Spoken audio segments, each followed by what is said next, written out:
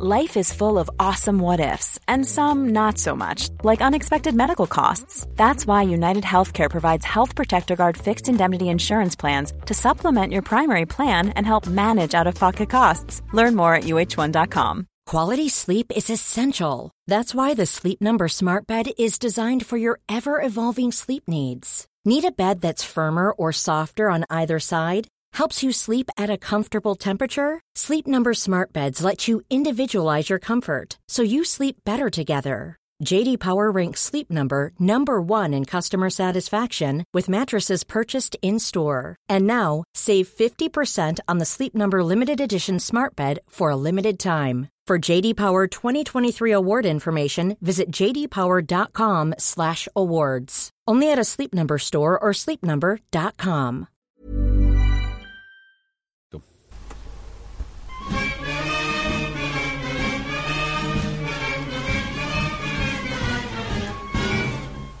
Hello, Egg Chasers. It's the Egg Chasers Rugby Podcast, the podcast about rugby that doesn't take itself or the game too seriously.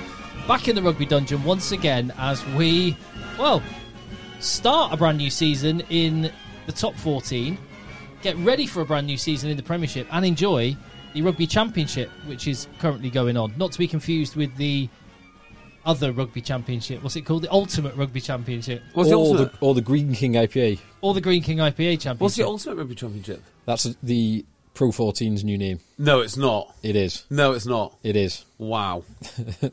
Yeah. The Ultimate Rugby Championship. Yeah. Can I just say, I'm so glad we've hit record on this podcast to interrupt the conversation that I could take no part in, where JB and Phil were talking about power tools. Oh, power tools. I feel like a real man now. I'm good at drilling holes. I'm good at watching YouTube videos about tools. I'm not good at the finer details of executing finished products. Everyone's got to start somewhere. Exactly. Absolutely. I'm very impressed with the work that's going on your boat. Oh, well, it's very easy to take things apart, Phil. Things like stripping paint require zero skill. But when you actually get down to it, I was shown on a boat on Saturday morning, called the Helena 2, which they've basically taken from a Hulk, and it's a charity project for naughty kids to go sailing. In fact, I'm pretty sure there's more boats for naughty kids to go sailing than there are naughty kids to go sailing. But anyway, that's not the point. The point does that make renovating a boat a tax-deductible expense or a charitable expense? Well, it's a charity, right? Kids, yeah. It's a charity, so they've got like the engine donated. And look, it's a worthy cause, yada yada yada. Yeah. Here's the point. Also, probably very efficient and economical to do. Yeah. The skill that goes into boat building is just incredible. It's absolutely incredible. Like, how did that plank get there? Yeah, we steamed it and bent it into place. Right, well, I won't be doing that. Anyway, I said I'm excited about hitting record on the podcast so I can get away from talking about the manly things you two can discuss and I can take no part in, because all I do is talk for a living. Yeah, I shuffle papers for a living mostly, so... Yeah. Me too, mostly. How are you, JB, anyway? Very, very well, thank you, Tim. A weekend of rugby began for you. Oh, my word. It was so good to be playing. So, it's my first competitive game for 18 months, and when COVID hit, the team we were going to be playing was Widnes. And Widnes are a team that we have not beaten. Well, first time we beat them in 5 games. The previous 4 games, they've beaten us by a combined 9 points, I think. In 4 games? In 4 games. That's how close these games are. Last-minute kicks, all sorts of things. And they're a bloody brilliant team. They've always been a good team. Yeah. Goodness. And when we were warming up, we looked over their team, and they were pretty much unchanged from last time that we saw them, which is exactly what we wanted. So good to see most of their boys have come back. They put up one hell of a fight. I mean, we were saying during the game, they're not dead until they're dead. And this time you actually killed them off, which is brilliant. You had to go to the boot of the car, get the wrench out and finish it off. Really batter the bloody body. But, yeah, we did it then. Any rugby of any kind, Phil? Whether it's like rugby tots or whatever, I don't know what the equivalent is now. No, I had having a little break from rugby tots just because we're away quite a bit. We'll be back in a month's time or so. But no, me and Tomby went to watch JB. Yep. Arrived just after the game finished because of Thomas's nap. But managed to watch a bit of Tok H and BP, and then have a few pints in the bar. Lovely. And the clubhouse was really lively. Yeah. It was bouncing. So I arranged to play another game on Saturday. So because my game finished 40 minutes before our second team game kicked off, our second team were playing against my old club, Broughton Park. My club. Your club, Broughton Park. So I phoned Broughton Park captain, a very dear friend of mine, Addy Doe Tissaloy, and I said, Addy, not seen you boys for ages, because we always used to play, my best years of playing rugby were at Broughton Park. Can I jump in the second team? It'd be nice to play with you. He goes, yeah, it'd be awesome, that'd be great, we're short of some players, yada, yada. So I ran this scheme past Toc H. But no, of course you can't, we're short, and also, you are the coach. Like, yeah, that's a fair point. So threw on the Toc H jersey for my third half of rugby of the day, and they bloody complained. They're like, no, you can't play. It's out of order. He's a first team player. You've just been playing first team. It's not like I was going to play for you, though, wasn't it? I fully endorse that decision. Unbelievable. It's good banter. The three halves of rugby would be like relaxing for you compared to your North Dorset 7. Quite exactly. It's what I do, isn't it? Every second, every half. So on this podcast, we're gonna be previewing a brand new Premiership season, and we all have in our hands, which we haven't revealed to each other yet. We've written down our predicted league table for the Premiership and our predicted champion for the Gallagher Premiership, which gets underway next weekend. So we will do that very soon. There's a quiz which has been sent in, which I'll get to. You can always email us, by the way, contacteggchasers@gmail.com. And one thing that was brought up actually, which I thought could, I want some help from you for this one. I'm just trying to find the email now. This is so like me. I get really organised and then lose the email completely. Bin it all. Oh yeah, an email from Trent, who is another one of our American listeners. Hello, Trent. Great to hear from you, Trent Ledbetter, your legend from Covington, Kentucky, and he got in touch and just said thanks for the pod, etc. And he's a Wasps and Munster fan and Tottenham Hotspur as well. Has been to Ireland, but it was all locked down, so he didn't get to see much. Never been to England. Well, hopefully one day, and hopefully we'll get over to Kentucky sometime. Yeah. Now, not to get too political, but where's he from? Covington, Kentucky. Is it the same place? The Covington kids, yeah. Yeah. Wow. Yeah. The initially much maligned Covington kids, which was just one of many examples of the media's thoroughly irresponsible behaviour. Don't get that here. I have no idea what you're talking about. Well, we'll tell you afterwards. Okay, I'll Google it. Some kids. No, not now. It's not now. Fine, you're right. You're quite right. So they said, this is what I want some help with. It just sparked an idea. So Trent says, thanks for running a great podcast. I look forward to every Monday. Not to mention shouting out the MLR every now and again. We are the best retirement league out there. I agree. Cheers, fellas, and let the boys play. Now, it's when he said the best retirement league, I thought the retirement league could be the name, how we refer to the MLR from now on, in the way that we refer to the Ultimate Rugby Championship as the Hobby League. Yeah. Just on the Hobby League a second. When you call yourself the Ultimate Rugby Championship, does that just sound like you're trying too hard? It's like the Southern Kings. The company behind the Southern Kings was called something along the lines of the greatest rugby corporation in the whole wide world. Yeah, right. Limited. Global Bro Sport. Yeah, and like UFC, Ultimate Fighting Champion, you kind of go, well, yeah, that's a big claim, but they allow all different styles and they sort of back it up. Yeah. I mean, you'd struggle to find a more Ultimate Fighting Championship, wouldn't you? Yeah. Anywhere in the world. Yeah. So, I'm not sure that applies to the Ultimate Rugby Championship. Now, I am looking forward to it, seeing the full South African teams in there, so the big four South African teams properly in there, when they will have access to their players and can travel, and you can have a proper league like that. Do you know what I'm looking forward to about the Hobby League this year? This is a serious point. I think it's going to be a much better spectacle, because every week, or every other week at least, you're going to have a game which feels like a real game. Because you used to have a situation where anyone would go to Edinburgh and it just feel tin pot, because they could get 10,000 people, which is a phenomenal crowd, and then sit them in Murrayfield and you would never know they were there. It's still empty. But they've got a new stadium now. They've got a little ground next door. It looks great. Based on Cardiff. Is that right? It's very similar. It's like in the way that Cardiff Blues is next to... Because you saw what happened at Glasgow when they got their act together and they went down to Scotstoun and whatnot. It became really, really cool. I think we might see the same thing out of Edinburgh, And Edinburgh's team for the last couple of years under Cockrell, who's obviously left, but he's created a good team. There's competition with them in Glasgow. The Irish teams are all competitive. even your beloved Benetton, who won the Rainbow Cup last year. Yes, they did. Beating the Mushroom Bulls. Cup. That's the name we had for that one. Yep. Yeah. And it is the proper legitimate South African teams. Yeah. So suggestions, please, to at Rugby Podcast on Twitter. Contact edgechasers@gmail.com for nicknames for other leagues. MLR, I don't know, the pension league, or is there like a pension or Annuity league. retirement annuity league or something like that that we can come up with just for other leagues? Yeah. So, I can't even begin to think of what you call the Premiership. the French league, the meat grinder. The meat grinder league. I don't know. We'll have to work it out. Tweet us. Yeah. It's the easiest way to do it. Yeah, and just also, I'm just getting all the admin done before we get going. Just welcome back to Other Rugby Podcasts. Hope you had a lovely few months off. Yeah. We've been here all the time. Hey, I found something interesting this week about how celebrities in rugby work. You've got people that post stuff for you.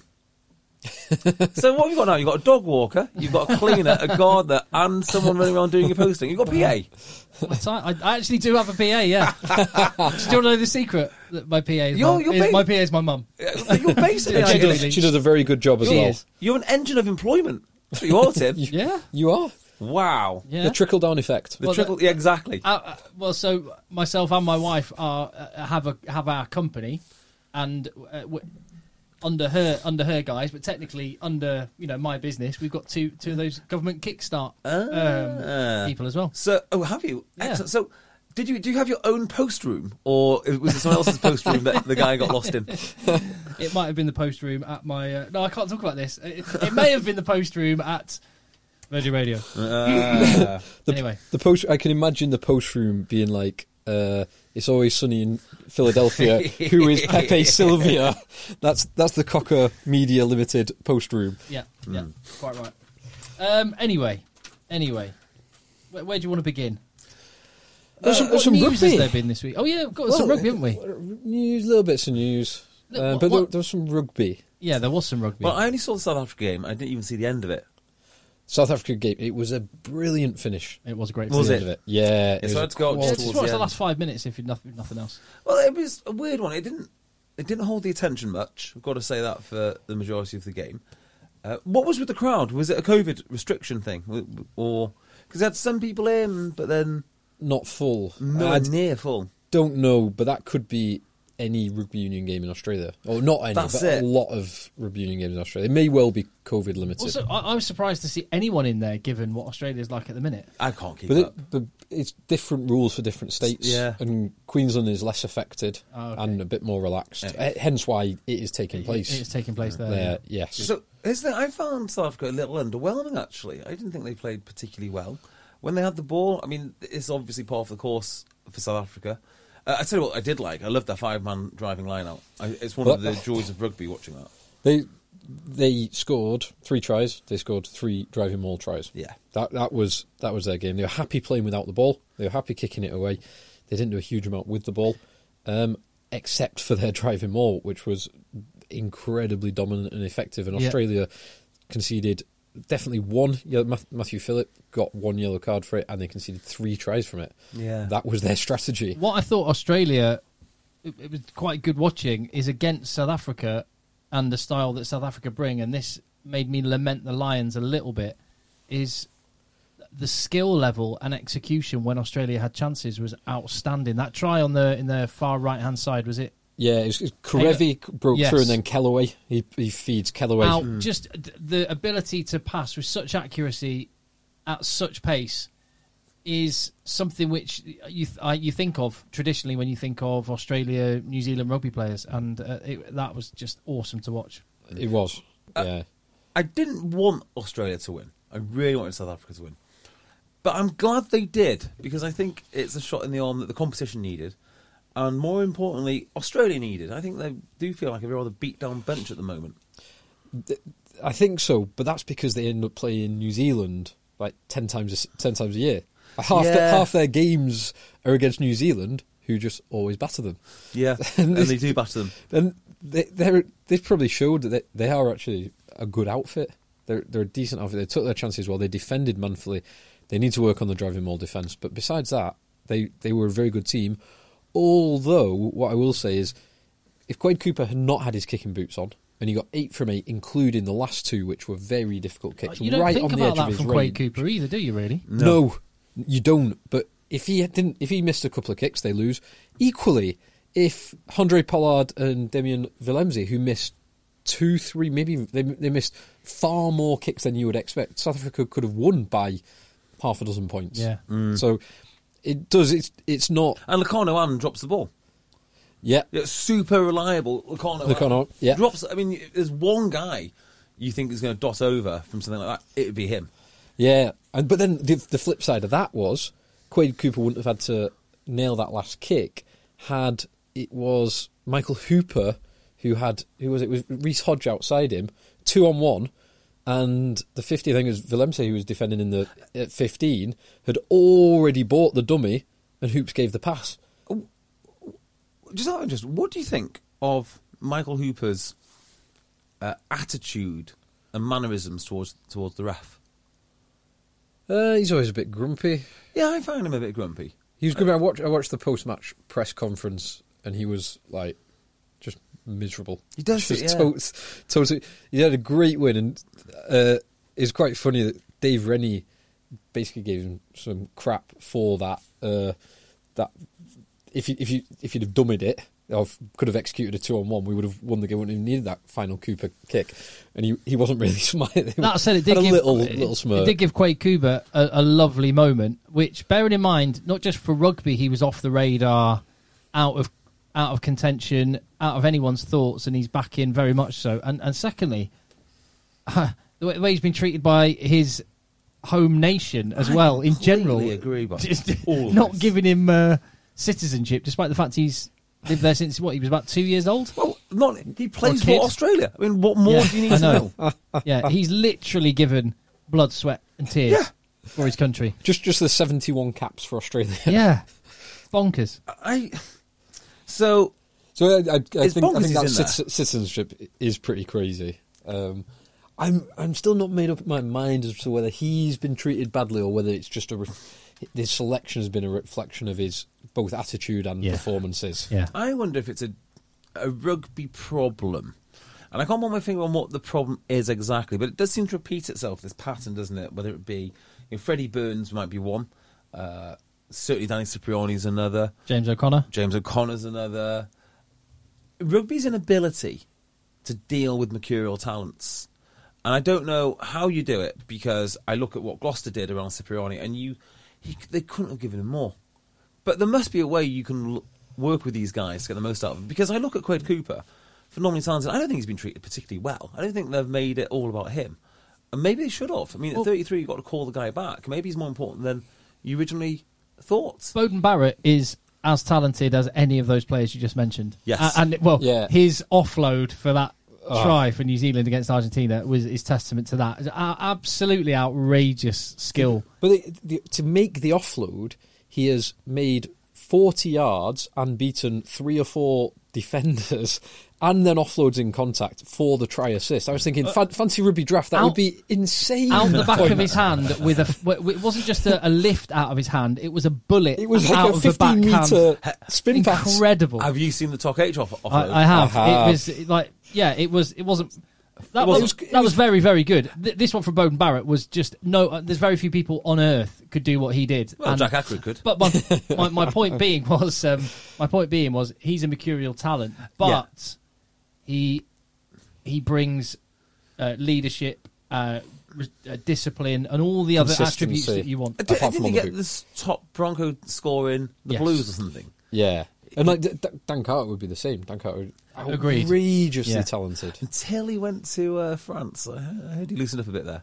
Maybe he had Ali Williams there looking after him. Yeah. Thank God. Absolutely. I do think Bowden Barrett is like the exception that proves the rule to this, which is he's phenomenally talented and what you'd call, I guess, a flair player. Whereas I think rugby likes very serious, almost miserable characters. I'm not saying Owen Farrell is miserable per se, but he's very serious, isn't he? And that's what they like, because apparently that's what leadership looks like. And I wonder if they've got a stilted image or a fixed image of what a quote-unquote leader should be. Like, do you like NFL quarterbacks there's a certain type, isn't there? The guy holding the clipboard. And they don't really have much time for the guy who throws the ball just with abandon. So I think rugby has its same sort of problems I don't in know. that regard. Because one of the most important things about rugby is the ability to kind of relax and wind down. Like, you look at the success of the Saracens team, besides obviously the additional houses in South African farmland. Yeah. Was their and ability Rolex watches and shopping trips. And all those things, Yeah. was their ability to have lots of beers with the boys. And there's something about rugby, because it's not as high profile as football or NFL or lots of other sports. They can get away with a bit of that, but it's knowing the right players know when to have a laugh and enjoy themselves in that environment, but also when to switch on. And that's like some of those guys you mentioned, like James O'Connor perhaps, and Quade Cooper, and Danny Cipriani, older Golden Handcuffs. They can do that, but they perhaps don't always know when to switch off, as in switch off the fun side of things. That's funny. So I thought of it the other way round. I thought of it more that they don't integrate quite as well with those. They might have a lot of fun, but it strikes me that they don't integrate quite so well with their teammates. Yeah, well, okay. Gavin Henson would be another example. Yeah, his boozy flights. And how do you call it? Because there's definitely a correlation, isn't there, between how talented these guys are and their attitude. So I guess the leadership question to whoever wants to solve it is, how do you incorporate them? That's what I'm actually disagreeing with, because I think that part of the mystique about these guys being mavericks and incredibly skilled and mercurial, I think part of that is what they do off the field. It sort of builds up this whole aura, whereas actually there are loads of players that are just as talented and mercurial on the field, but straight-laced off the field, and you don't think of them as mercurial maverick. Yeah, maverick guys. Yeah, we'd have to get AJ McGinty on the beers for, just build up a reputation for beer loving, and just see if his image changes. I think we need to do some extensive research on this. So we need to go on the beers with AJ McGinty, James O'Connor, 100%. Finn Russell, Finn Russell's another one. Bodie and DMAC. Yes, absolutely. 100%. It wouldn't surprise me if I'm talking absolute nonsense, because Colby Cheslin. We need to get Cheslin loosened up with a few beers, because he is the most mercurial talent on earth right now. He is, but he's not flying off. He is the most conscientious, humble, kind man you'll find. Yeah, but he's until you get 10 pints in him. Yeah, exactly. Some straw rum. We need to do some deep research. Exactly. We had beers with Quade Cooper in Japan, in Osaka. Yes, I did have a beer with Quade Cooper in Japan and Osaka, and I didn't have a beer with him, but I was in the vicinity. Was it with you? Yeah, with you, Tim. The vicinity of Finn Russell having multiple beers. Oh, yeah. In Monaco. Well, we saw him at the end of a big session where someone else had multiple beers with him. Yes, and couldn't get home. We got him at the end of the night, and he said hello to us, but we didn't really have a few beers with him. Yeah. Just shame. I regret that decision. So you couldn't really conduct your extensive research on that occasion. Correct. This will be official work. This will be Egg Chasers research work. It's R&D, so we'll get some tax relief. On those bar bills. 100%. What I will say about Quade Cooper, so he was very steady in this game. He threw a few lovely passes, but his kicking was metronomic at sticks. He looks in tremendous shape. He looked absolutely impeccable in that jersey, nicely fitted jersey. He looked lean in the right areas and muscular in the right areas. He just looked brilliant. He looked like, not like he'd been out of the international game for 4+ years. He looked like he was born to be playing that game. Now, why is he in Japan then? Has he decided to do that?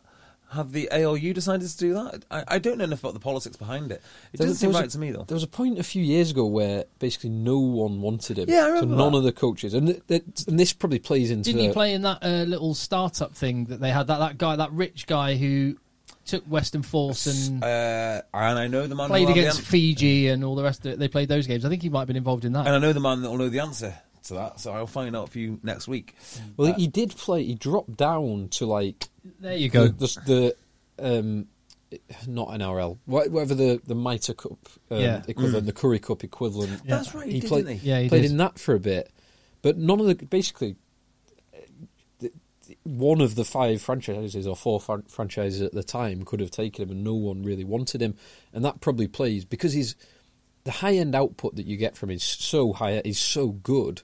It probably does speak volumes about some of the compromises off field. Certainly, perhaps when he was a little bit younger, that no one wanted to take that risk because the upside was so big. The risks must have been pretty significant. But on Japan, there's a lot more noises. You'll see players very much talking about Japan, like I'm probably going to go there soon. Finn Russell being the one. He was interviewed and said, "Yeah, I'm happy where I am at the minute. I want to win the European Cup, but Japan's on my radar." And there's a lot more players talking like that because. And there's who was the guy that went out there and just said, the money I'm getting here in Japan, I could never get anywhere else. Is that right? I can't remember. Someone said that in a quote. Was it, so Corey Hill... Corey Hill's making on a monster contract there, yeah. I'm sure there was something like that. Yeah. Basically, the WRU, giving me the best contract the WRU has ever offered, plus all of the international money, it's not going to be anywhere close to this. Yeah. So there's a really good article. I'm going to give him a plug. Rugby Journal. I was reading it just before we came down, and it's an interview with Freddie Burns. By the way, Rugby Journal, which is on your lap, Tim. Yeah, I've been published in the Rugby Journal before. Oh, there you go. So their cover for this quarter, is it month or quarterly? It's quarterly. Quarterly. One for this quarter is just a grassroots changing room wall, which kind of absolutely nails the sentiment around the game at the moment. But anyway, they had an article with Freddie Burns, and he says literally the same thing, which he went over to Japan, not for the money, but to rediscover his love of the game and then come back. And I think it is pretty good for that because it does take you off the treadmill, it does take the pressure off, and with Craig Cooper, it looks like he's done exactly the same thing. Yeah, I mean, he's 33 now. Yeah. He looks in tremendous shape. There's no reason why he can't make the next World Cup. Certainly based on that performance. It's interesting because the last... So, I'd actually look back. Do you know when he won Super Rugby with that Reds team? It's got to be like a decade ago now. Yeah, 2011. Is it? Wow. 10 years ago, he won Super Rugby. When they had Digby Ioane doing his little breakdancing celebration. They had some team. Proper team. That line. They had Digby Ioane. Benny Taps was playing. Was he? Will Genya was playing. Radiki Samo was playing number 8. James Horwell was playing. Greg Holmes. Rob Simmons, 100-cap Wallaby, was playing. Bo Robinson. Jesus. They had team. They had who else? There's someone else was playing in the back row. I can't remember. But they had a quality team. But in the final, they beat Crusaders team. They did. Who had Dan Carter, Kieran, basically the ultimate Crusaders team. Well, the ultimate Crusaders team under Todd Blackadder. Fair point. Yeah. Because it was the team to half of the team, more than half of the team have won at least one World Cup, more likely 2 World Cups in that team. Carter, Crotty, McCaw, Reed, Sonny Bill Williams. Oh wow! Yeah, you can't account for what Blackadder brings to a team. You just can't account for that kind of lovely man. Two Franks brothers, Wyatt Crockett. He's a lovely bloke. Absolutely, but still. Just dovetailing, because we were talking about and we can mention the New Zealand-Argentina game in a minute. It was probably the perfect time to mention, since we were talking about financial opportunities for players on shorter-term deals as they get in Japan.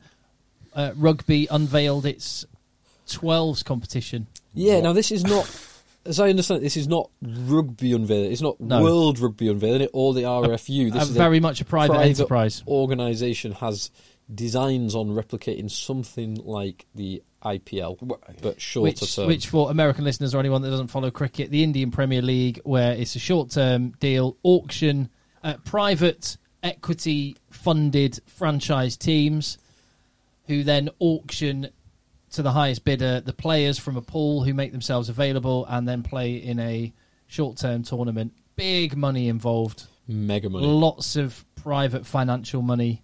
And wealthy backers with a chance to first thing I'd willy say wave a little bit. First thing I'd say to them is more power to you, best of luck, because anyone who's putting their money into rugby, they get my vote.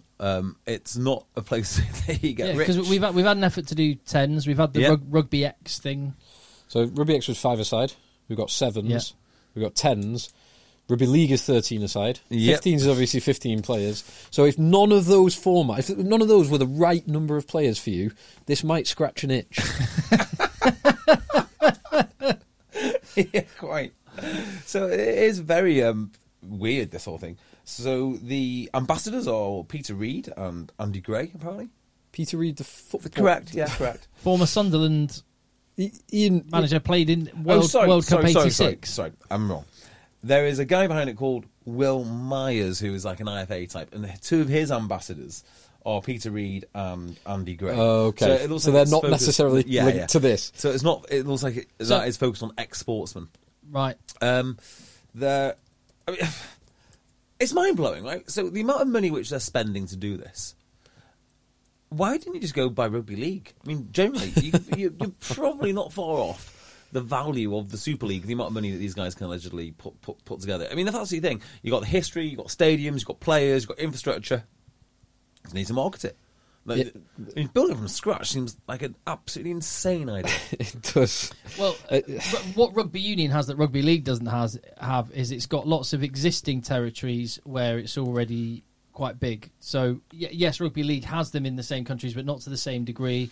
France, Italy, the UK and Ireland, Australia, New Zealand, South Africa, Japan. You've got all these different countries around the world. America to a degree, yeah. Absolutely. And South America to a smaller degree. So it has got a more global footprint than Rugby League. Is 12 global? I don't even know.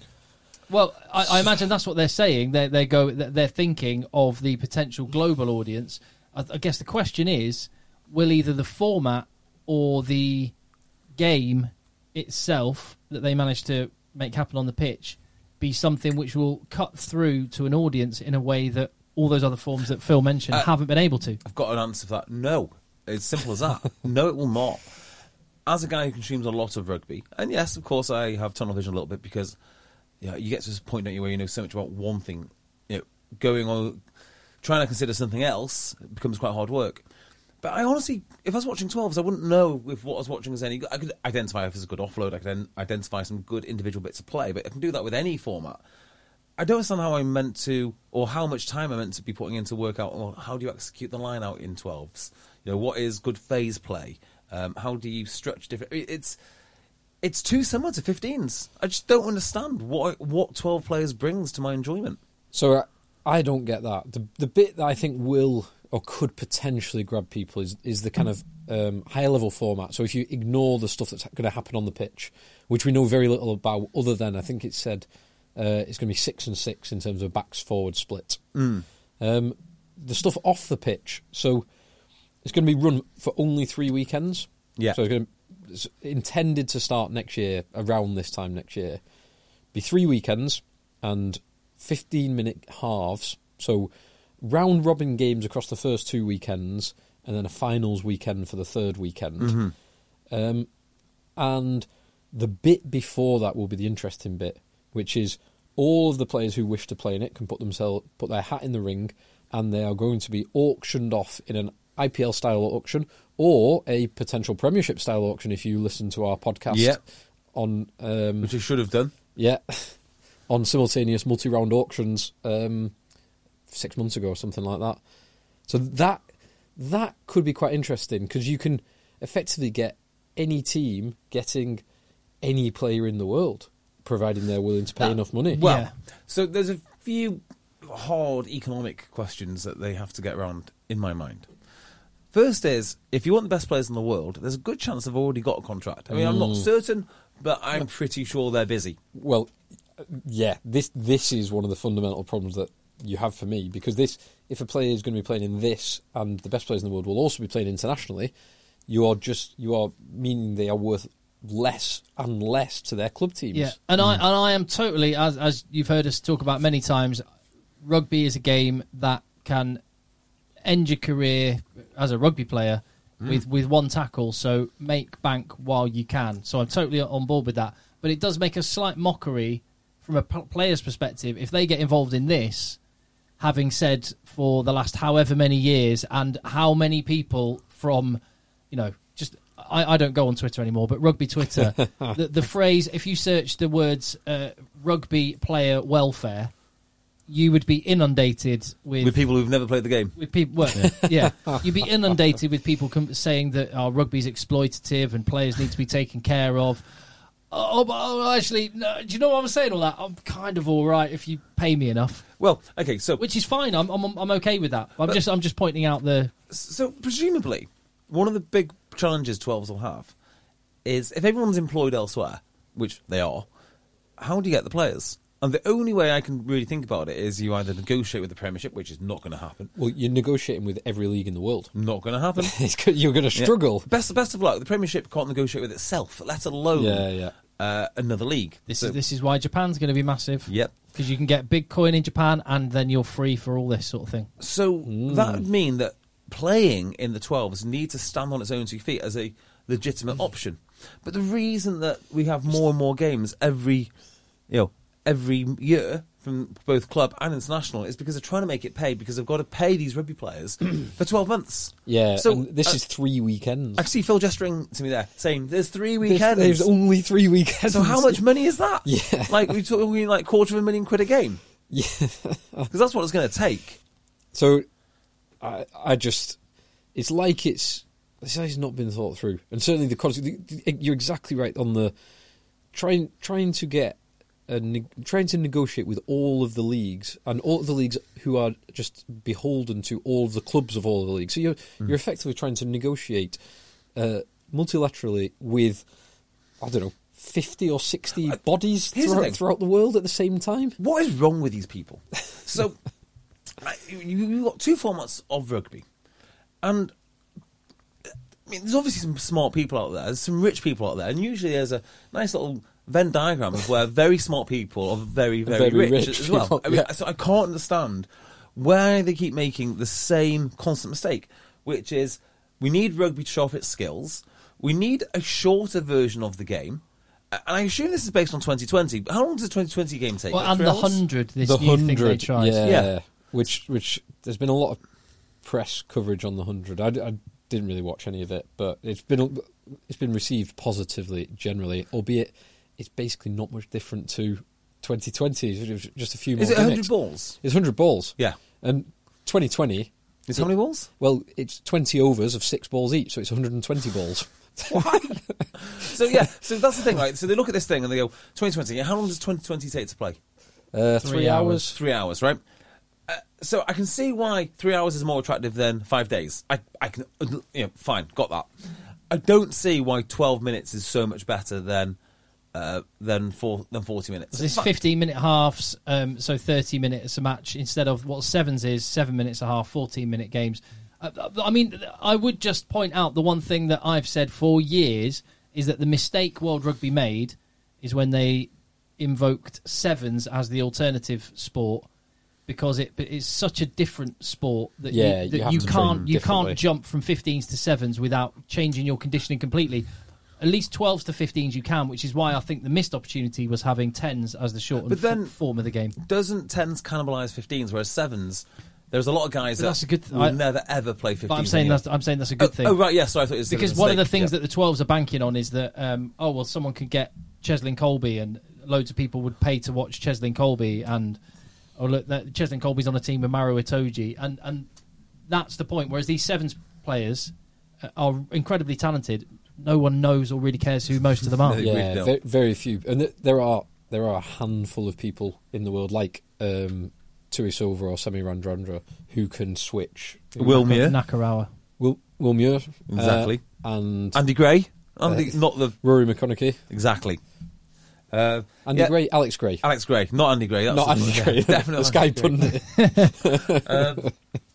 Well, Andy Gray's as good at 15s as he is at 7s. Let's say that. That's true.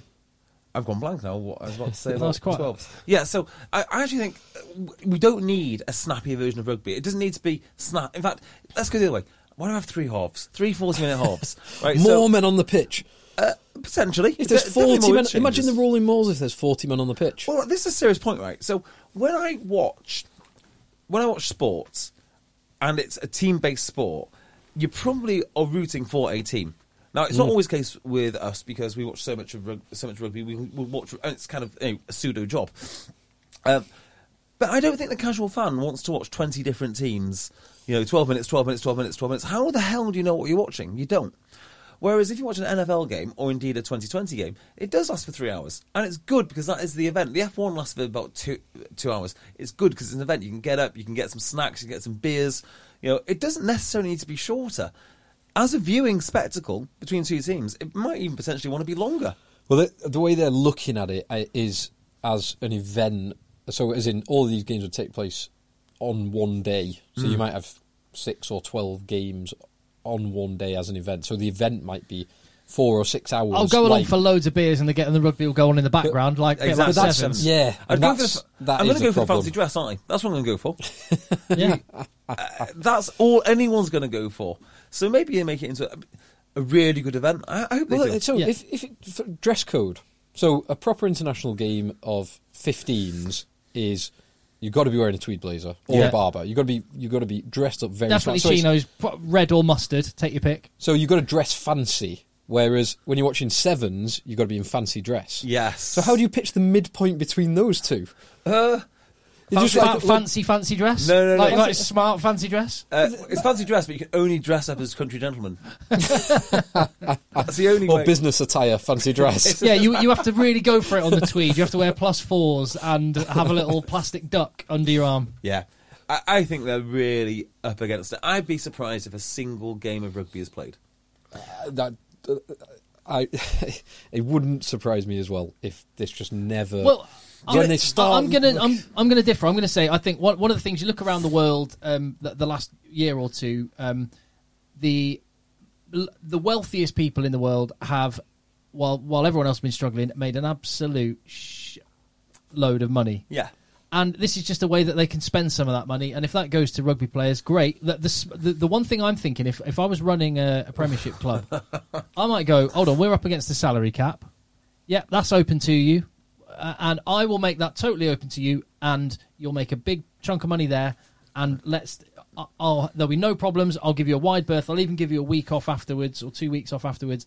Let's talk about your contract. That's not a bad show. So you could might use it as take £100,000 off. Yeah, Mario Toji's contract if he plays this 3 weeks and then you get him for the business end of the season anyway. So that might be the way it goes. Because I was just thinking, because all of these boys that they want to, so the top 192 players in the world, of course, the top 192 players will be playing this, but the way I can just see the top 192 players in the world, the top 500 players in the world are all tied down to contract, to club and or country contracts, because a lot of them, like New Zealand and Ireland and others, they are centrally contracted. Wales centrally contracted.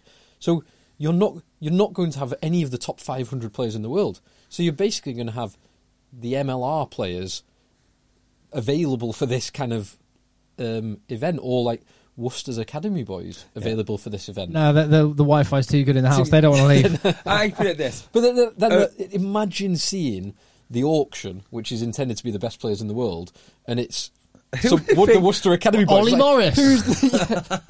Who is this? No disrespect to Ollie Morris, fantastic Good player. quality player. But still. But yeah, I'm less excited if I see DMAC or Richie Mungo or Bowden Barrett going first compared to Ollie Morris or Finn Smith. But the thing is, I'm pretty sure they don't know how to play this game. I don't know how to play this game. I literally, I mean, someone will work it out eventually. Yeah, so I think this is just private money, wealthy people, and a way to spend it on a bit of a hobby that actually, rather than looking at this as anything other, that's what I'm looking at this as. It's transferring some cash from really, really wealthy people to rugby players, and I'm up for that. Yeah, I'm up for that as well. Only one person will make any money out of any of this. Ugo Monia. Outside of that, no one's making any money. As for it advancing the game, reaching new people, I'm very much unconvinced, and I think the efforts there should be focused on very small tweaks in very not sensitive is not the right word, but very subtle ways to change the game we have to just ever so slightly dial up the things which you want to get a bit more of the game out of. So, sorry to tell you this, Tim, you're wrong. Well, you're not wrong. You are right in that way, but you need to be thinking completely differently. This is the competition that everyone is dying for in rugby. The JB Cup. I mean, what else happened to JB Cup? We'll have to investigate that. Yes. The Twitter account's gone dark. Okay, so this is how it works.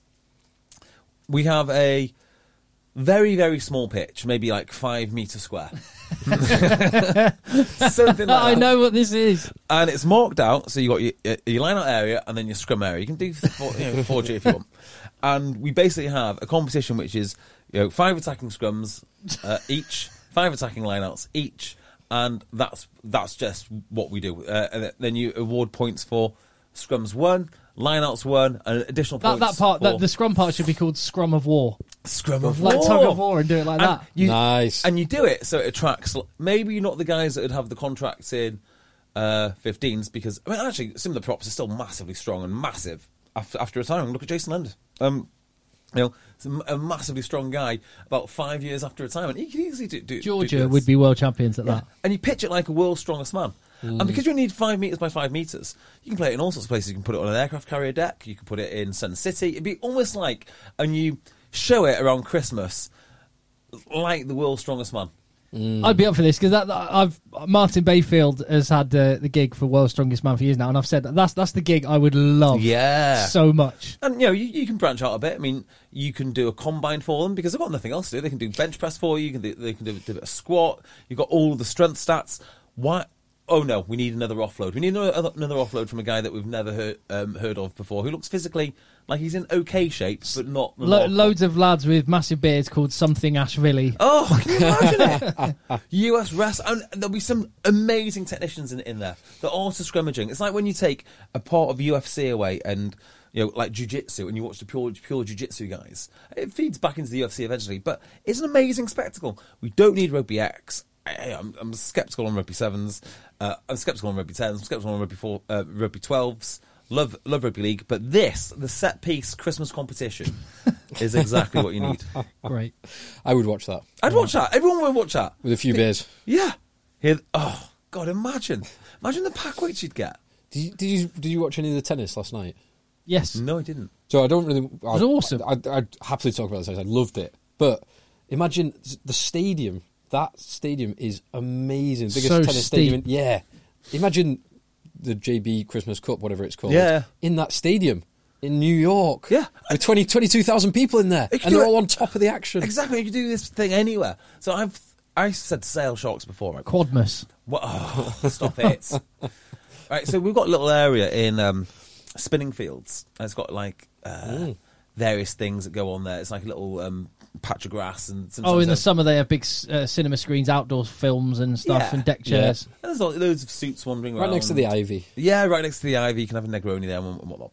So to say, like, why don't you just go down there, mark out your set piece area, which I've got down in Carrington, and then just do an afternoon of set pieces with Cueto on the microphone explaining what's going on. Or even better, back in the days of Diamond.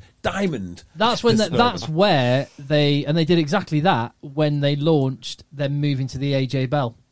Did they? They tried to get on board with all of the businesses in Manchester by going, "Hey, we've got a lovely new stadium. Come along for a bit of hospitality." Unfortunately, they did a great job. Got loads of people to go along, but no one could. It took about 3 hours for everyone to get home. So shame. It just went wrong. They've sorted all that out now.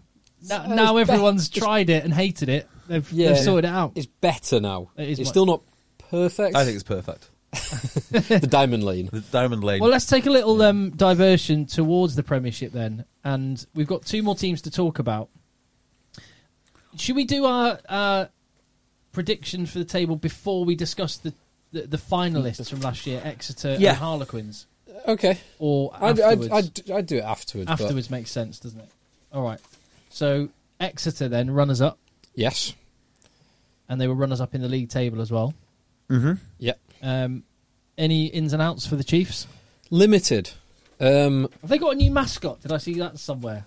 I don't think so. I heard they It's like a hawk. They announced a hawk a called tomahawk. Tom the Hawk. Yeah. Tom the Hawk. Oh my God. It's shameless. I love it. I love it as well. Tom the Hawk. I love how it's completely harmless. It's a hawk called Tom, but it will just... What? Tom the Hawk? There's the very small number of people for whom that will be the worst thing going on in the world at the moment. Racist! Tom the Hawk's even better than Big Chief. So, Exeter have brought in 4 guys other than a few guys coming in from the academy. There's some big boys coming in. Okay. So they've brought in 2 props, average weight 130 kg. Oh yes, I've seen these boys. One's from New Zealand, is he? Excellent. Yeah, Josh. They've had to replace Big Tommy. Donny Tommy Scott, who comes in from the Highlanders, and Sam Nixon, who is an English boy. I'm sure, was he at Bath? He's coming in from Bayonne. Yeah, he was at Bath. Tighthead prop, 125 kg, 6'4", tighthead prop. And Ryan Macaulay from Western Force, who is a 6'8", second row. So they brought in 2 6'4", 125, 130, 135 kg props and a 6'8", 18.5 stone. It's very much like the question, what did Debbie McGee see in the 5'2" millionaire? Yeah. What did Rob Baxter see in the 135 kg tighthead prop? Yeah, I can't imagine. And they've also brought in Sean O'Brien. Now, not the Sean O'Brien. Not that Sean O'Brien. So which Sean O'Brien is there? There's another one somewhere, isn't there? There was, I think, at least one other at Connacht. So this is... I'm sure Yes, there is. I'm sure there was another back row at Connacht, but this is a young Sean O'Brien centre from Connacht. Yeah. So they'll obviously be very, very good. I like the fact that they've just gone for big men. There is a genuine feeling, I reckon, around the Premiership regarding Worcester, Exeter's academy, that don't like how they do things, which is they train them to play the Exeter way. And I think there's going to be just more and more of that. There is a small worry, though, about Exeter in my mind. And it's their inability to deal with Harlequins this year. And one of the things which makes me a little bit worried about them is that... did you hear what Rob Baxter said after the Premiership final? He said... Remind me. He said that nothing they did surprised us. Nothing they did surprised us, and we just weren't on our game. Which means, in my mind, not that they play exactly the same as everyone else, but they knew what was going to happen, and they couldn't combat it. And I'd love to know what that something is. Well, I think he's right in his assessment of that final. Exeter should have won. In the same way that Bristol should never have lost a 28-0 lead. They should have won. No team should ever lose a 28-0 lead when you're at home like Exeter that. were below par in that final. But were they made to be below par? Quinn's played incredibly well. They did play very well. I think that's very much in keeping with Rob Baxter, who always wants to take responsibility and control and not put anything on something which he hasn't got control of. Yeah, okay. Fair enough. So it's just the fact that he said it didn't surprise us. So whatever the thing is that didn't surprise him, that is very concerning that they couldn't overcome that then. But I do wonder how much was because Exeter didn't play well in that final. They would have played a lot better with Sam Skinner and Dave Ewers in the side, which that's one thing we didn't mention. But had the Sighting Commission been along the lines of how New Zealand run their affairs or World Rugby run their affairs, they wouldn't have had the red cards. They wouldn't have been suspended from the final. Which interesting. That's another thing which has got a lot of people in England or the UK and Ireland vexed is the way that Geordie Barrett was treated. I think in the sighting panel for the kick we discussed on last week's podcast. Kick, the connection between his boot and the head of his opponent as he was off balance catching a ball. They said they brought intent into no intent. Into the reason for not for rescinding the red card. It wasn't just that he wasn't given a ban; the red card was rescinded. Yeah, and not only no intent, but he was not reckless as well, which is you can have intent, you can have recklessness, and the two are not necessarily linked. And I thought I'm actually quite pleased. We spoke about it at length, but I'm quite pleased with the decision overall because he was. It's interesting that so many people were calling for him. So many people on Twitter, which I don't know what world some of these people live in. Twitter world. Yeah. Maybe they don't live in the real world at Vloggers. all. But so many people on Twitter were saying it's red card all day long. But it's interesting because ordinarily, both the ball carrier and someone jumping to claim a high ball are protected from the law. And in this instance, he was, according to them, he should not have been protected. Actually, he's the one who should be the perpetrator of this, which was he was off balance and there was a reaction to prevent himself from falling. It was funny. So one Twitter exchange I did see. I do look. I don't post and I rarely look, but I did look. And Anthony Watson said basically he was glad to see it wasn't a red card because. And Brian O'Driscoll said something very similar. Brian O'Driscoll said something similar. So Anthony Watson, Brian O'Driscoll. I think they might know a little bit or two. That's what they hate the most. These people hate that the most. Yeah, and Jack Knoll is what alerted me to it because Jack Knoll was just going. Have a look at the comments to this. Hilarious. Basically pointing out that you've got one of the best wingers in the world giving his opinion and a load of people who think their opinion is as valid telling him that he's just how wrong he is. I mean, everyone's opinion is valid. That said... They're like arseholes. Everyone's got one. Yes, true. That is very true. The game is for the players. The game is for the players. And this is what really gets me annoyed about rugby in the direction it's going now, is when all the players are like, yeah, as a fullback, I think, I can understand how that happens, that shouldn't be a red. And you see it with all the safety regulations and all of this, when something changes. The game is for the players, but it is slowly being taken away from the players by people who like to cover their own arse, or they think that the game should be different for many various reasons. And the Anthony Watson thing just tells me what I already know, which is they're taking the game away from how the players want to play it. Well, fortunately, a very loud but tiny minority of people, but powerful, but powerful and influential. But I'm also glad in this that they were ignored. Yeah, yes, it's a good outcome. It is a good outcome. And it's if this was happening all the time, if players coming to tackle guys taking the ball was happening all the time, they were getting kicked in the face, left, right, and centre. Maybe something needs to be done. This is 2 in 3 years. Yeah. Did you see the tweet? Someone sent us a really good tweet about Tom Brady. It might be a DM, actually. This is amazing, right? So Tom Brady is being recorded, and it gets on the Rich Eisen show, and it looks like he's in a Tampa Bay fans forum, and he's been asked a question about safety.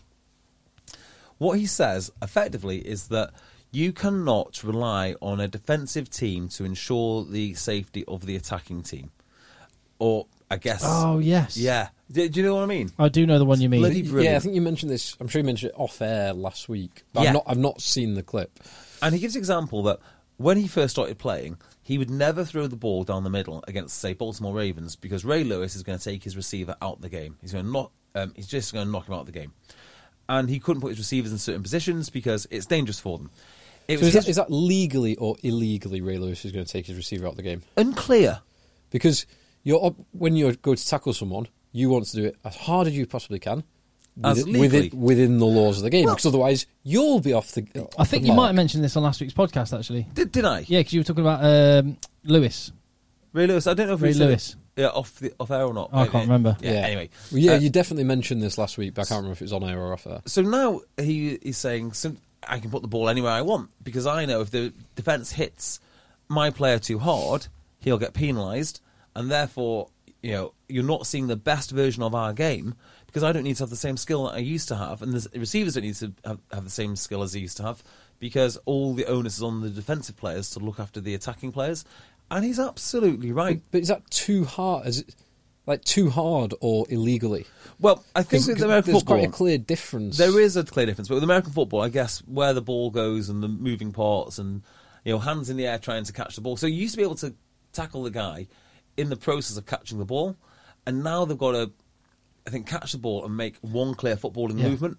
Yeah, and your in the feet case have got to hit deck now. And to put it in context about how protected quarterbacks are now by comparison, a linebacker running through, who their job is to just, if they can, get through and absolutely hit them as hard as they possibly can. Smash a quarterback as hard as they can. They're allowed to tackle them if they have the ball, but you're not allowed to land on the quarterback. You have to, and imagine how quick this is all happening. They have to be able to tackle and roll off them before they hit the deck. Otherwise you get fouled. That seems absolutely ridiculous. And it is ridiculous because ultimately you want to see the guy paid $100 million getting hurt. I just, that's why he's paid so much money. That jeopardy is what is what makes it amazing. Interestingly, do you know if... Because I can imagine unintended consequences of something like that will make it more dangerous in other ways. Well... As in, do you know if that has seen a reduction in injuries? I have no idea. Well, Tom Brady's still playing into his 40s now. Yeah. I think if the rules were how he was when he started his career, he wouldn't still be playing. Yeah, I think that's a fair shot. I was going to say that would be in terms of consequence that Tom Brady's going to win 8 more Super Bowls. Yeah. But so back to Exeter Chiefs. So Chiefs. their outs, you mentioned it before, Thomas Francis goes to Ospreys. There's a fair few guys going to Wales. So Elvis Tyone, third choice hooker, goes to Ospreys. Alex Cuthbert obviously goes back to Wales to Ospreys. Tom Price goes to Scarlets, and Corey Baldwin goes to Scarlets. The only other notable guy leaving is COVID boy. No, Jim Short's gone. No requirement from him anymore. Oh, yeah. COVID's gone. Hopefully. Touch wood. Where's he gone to? Released. Not going anywhere. What a shame. He'll catch on somewhere. I bet he's still very good. He might get drafted in World 12s next year. I'd pay to watch him. That's the level I'm expecting With the first World 12s pick. to be at. Actually, James Short is a very good player. But like, He's a how very has good this player. happened to James Short? Because everywhere he plays, he looks great. He goes to Exeter, he looks great. Every time he gets an opportunity, looks phenomenal. The worst thing that could happen to James Short is one of the most shared clips of James Short is Sonotti scoring a try against him. Oh, yeah. No. Barreling round into the corner. Well, this actually brings me to something else with Exeter. I do wonder how long Stuart Hogg's going to be there for. Because you can't pay that much money for a substitute. Seriously, you can't. I don't think he will be long-term substitute. I think they went one way in the last 2 games, but I can't see him. But what was the reason from being benched? That's what I'd like to know. Probably because he's played a hell of a lot of rugby in that. Played period. a hell of a lot of rugby, and I mean, I'm just spitballing here. It's not really in Stuart Hogg's nature to not be 100%, but if he knew he had the Lions tour and he had terrible luck in the previous 2, a couple of games away, just a couple of percent trying to not get injured in the back of his mind could have affected him in training and in games. Yeah, well, I mean, look, if he starts the season on fire, he's starting at 15, he's doing all the right things. Obviously, he's more than good enough to hang around Exeter. He's all right. If they think, say, Nolly is a better fullback option, I can't see there being any argument to keep someone so expensive. If they think Nolly's the better fullback option, then I would agree with that. But you have got... Well, he started the first 2 tests for the Lions at fullback, didn't he? Yeah. He's been pretty much the best fullback in the Northern Hemisphere for about the last 4 or 5 years. Probably even longer, probably since the 2013 tour. So, yeah, I'm not too worried about him, but he will be a very expensive player, and he's got to justify it. And I bet Exeter could... I mean, you look at how astute Rob Baxter's signings are, where he gets these players from, whether it be Yanis Kirsten or Don Armand or the 2 blokes that we spoke about today, or Johnny Hill. Johnny Hill not wanted by Gloucester, but don't worry, we'll make him into a Lion. Vermaelen, Skinner. Yeah, I mean, just all these guys. Thomas Francis from Doncaster. The 2 most successful Northern Irish players of all time. And before that, Thomas the Tank. Thomas Waldrum, not really wanted by Leicester. Ollie Woodburn, Ollie Devoto. Tom Johnston. It just goes on and on. What could they do? What could they turn 400 grand into? Maybe 4 more Lions, which you've never heard of, rather than buying a ready-made one. So that's why it's important that he plays. Because they don't rely on the names, they don't rely on the quality of an individual like that until the finals. So from not to play in 2 finals, I mean, that's why he's there. He's not there to beat Worcester. He's there to beat Toulon and Toulouse and Bristol. Harlequins, yeah. So that's a real problem, and they could spend that money very, very well elsewhere. Exeter. Well, I guess we can talk about what we think about them when we get onto the table a little bit more. Should we move over to the champions? There's one more point I want to make on Exeter. I want to see more this year of Josh Hodge. Oh, yes. He's 21. He was remarkable for England under-20s a couple of years ago in the under-20s World Cup. The handful of games I saw for him for Exeter, he has amazing attacking talents, but he's a bit inconsistent, and I want to see more of that consistency. And also, I want to see him put on about 20 stone. 20 kgs. Yeah, 10 to 15 kg of pure muscle. Yeah. And I'll just add one more thing to Exeter. I'm not sure if it's going to make a huge difference. I suspect it should do. their new stand is going to be ace. So they've expanded. It is currently going up. When I was there, apparently, even though there was no seats on it, they thought they'd get it done. You'll like this, Phil. It was all prefab. Oh yeah, all prefab precast concrete, and they're just drilling it in with big impact drivers. Drop it in place. Yeah. I mean, Sandy Park is a ferocious enough venue already. I just see it going up a level, and that'll be cool. Hey, I'm Ryan Reynolds. At Mint Mobile, we like to do the opposite of what Big Wireless does. They charge you a lot, we charge you a little. So naturally, when they announced they'd be raising their prices due to inflation, we decided to deflate our prices due to not hating you. That's right. We're cutting the price of Mint Unlimited from $30 a month to just $15 a month. Give it a try at mintmobile.com/switch. $45 up front for 3 months plus taxes and fees. Promo rate for new customers for limited time. Unlimited more than 40 gigabytes per month. Slows full terms at mintmobile.com. Hey there, it's Michelle Norris. I'm host of a podcast called Your Mama's Kitchen. When I travel, I'm usually looking for a way to find a taste of home when I'm not at home. And one of the things I love to do when I am at home is entertain. And Airbnb allows me to do that. When I was in California recently, I rented a house that had a great kitchen. And when we were sitting around the table, we were all thinking, we're in someone else's house. Someone could be in all of our homes as well. If you have a home, but you're not always at home, you have an Airbnb. Your home might be worth more than you think. Find out how much at airbnb.com/host. Will be cool. Absolutely. The champions, ins and outs for Quins. Champions. Where do you think? You're not telling me where you think. Well, we've got the table to go through. Yeah. Okay. Definitely top 4 for me. Don't worry about that. Quins. Interesting signings, I think, for Quins. So I'll go through them. Nick David from Worcester, who looked amazing. He did look amazing last year. Tommaso Allen at fly half. I did not know. I did not see that coming. When was that done? Last year he played for them. And they got rid of their 2 backup 10s. Yeah, so they got rid of Conan and James Langers. Yep. Sorry, not Conan. Heron. Brett Heron, not Conan. Conan's Newcastle. Tommaso Allen to provide, because he's a bloody good player, to provide better. He's no Marcus Smith, but he's a step up in terms of the second choice. Hugh Jones, if they can get the best They've got Hugh Jones. If they can get the best out of Hugh Jones. Why am I missing all these Hazen things? and Jones, that's a big old centre pairing, that. Yeah. I can't believe I missed these 2 Marchant signings. on the wing. Yeah, well, Marchant actually played on the wing this weekend. They've got Jack Walker from Bath, who was England. So he's 25 now. He was England under-20s captain. He's Leeds, isn't he, originally? Leeds, yeah, Yorkshire Carnegie originally, I think. He's never fulfilled his potential yet, but he's 25 in a front row, so he could well do. Very athletic. Yeah. Hooker. They've got a Tongan Viliami Taulani, who comes in. So his back row comes in from Chiefs, as in Waikato Chiefs, and returning to the Premiership, Christian Scotland Williamson. Yes. So some really interesting signings coming in for Quins. Pittsburgh Steeler coming back. And then of the guys they've lost, so Mike Brown is obviously an enormous loss. He didn't actually play towards the end of the season. This sounds a little bit savage, but if you gave me the choice of swapping Mike Brown for Nick, it's hard to say. Look, Mike Brown was awesome.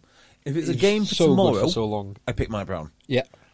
If you're asking me who I'm going to build the team around over the next 5 years, Nick David's a bloody good signing. Well, Mike Brown will be 40 in 5 years. He'll probably still be doing it. He'll probably still be playing really well. Yeah. Love Mike Brown. He's such a quality operator. And he will be very good for Falcons. So they lost Mike Brown. They lost Scott Baldwin, who is a loss because he was really important for their functioning, very successfully functioning line-out and Big scrum. turnaround for their line-out and scrum. Well, Scott Baldwin's an interesting one because a lot of guys come over with international pedigree, particularly Welsh lads for some reason, and just don't do well outside of Wales. In fact, they don't actually do well in Wales. They only do well when they play for the national team. And Scott Baldwin did not start well, I don't think, but he grew into it. And by the end of it, he was an absolute force. And he was part of the team that shored up that scrum, which for years, even though they had Sinclair and Marler, their scrum always seemed to be flaky. Yeah, well, they all had one hooker spread into three, didn't they? Had Buchanan, Dave Ward, and Joe Gray. So yeah, he was a massive upgrade. Who they replaced him with? Jack Walker. So he's got a huge job on.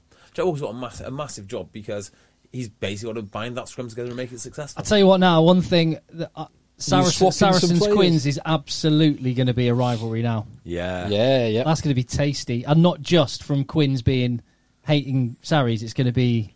Saracens will know who they are now. Yeah. Well, actually, Saracens won it, 3 times? Yep. At least... 5 times. Yeah.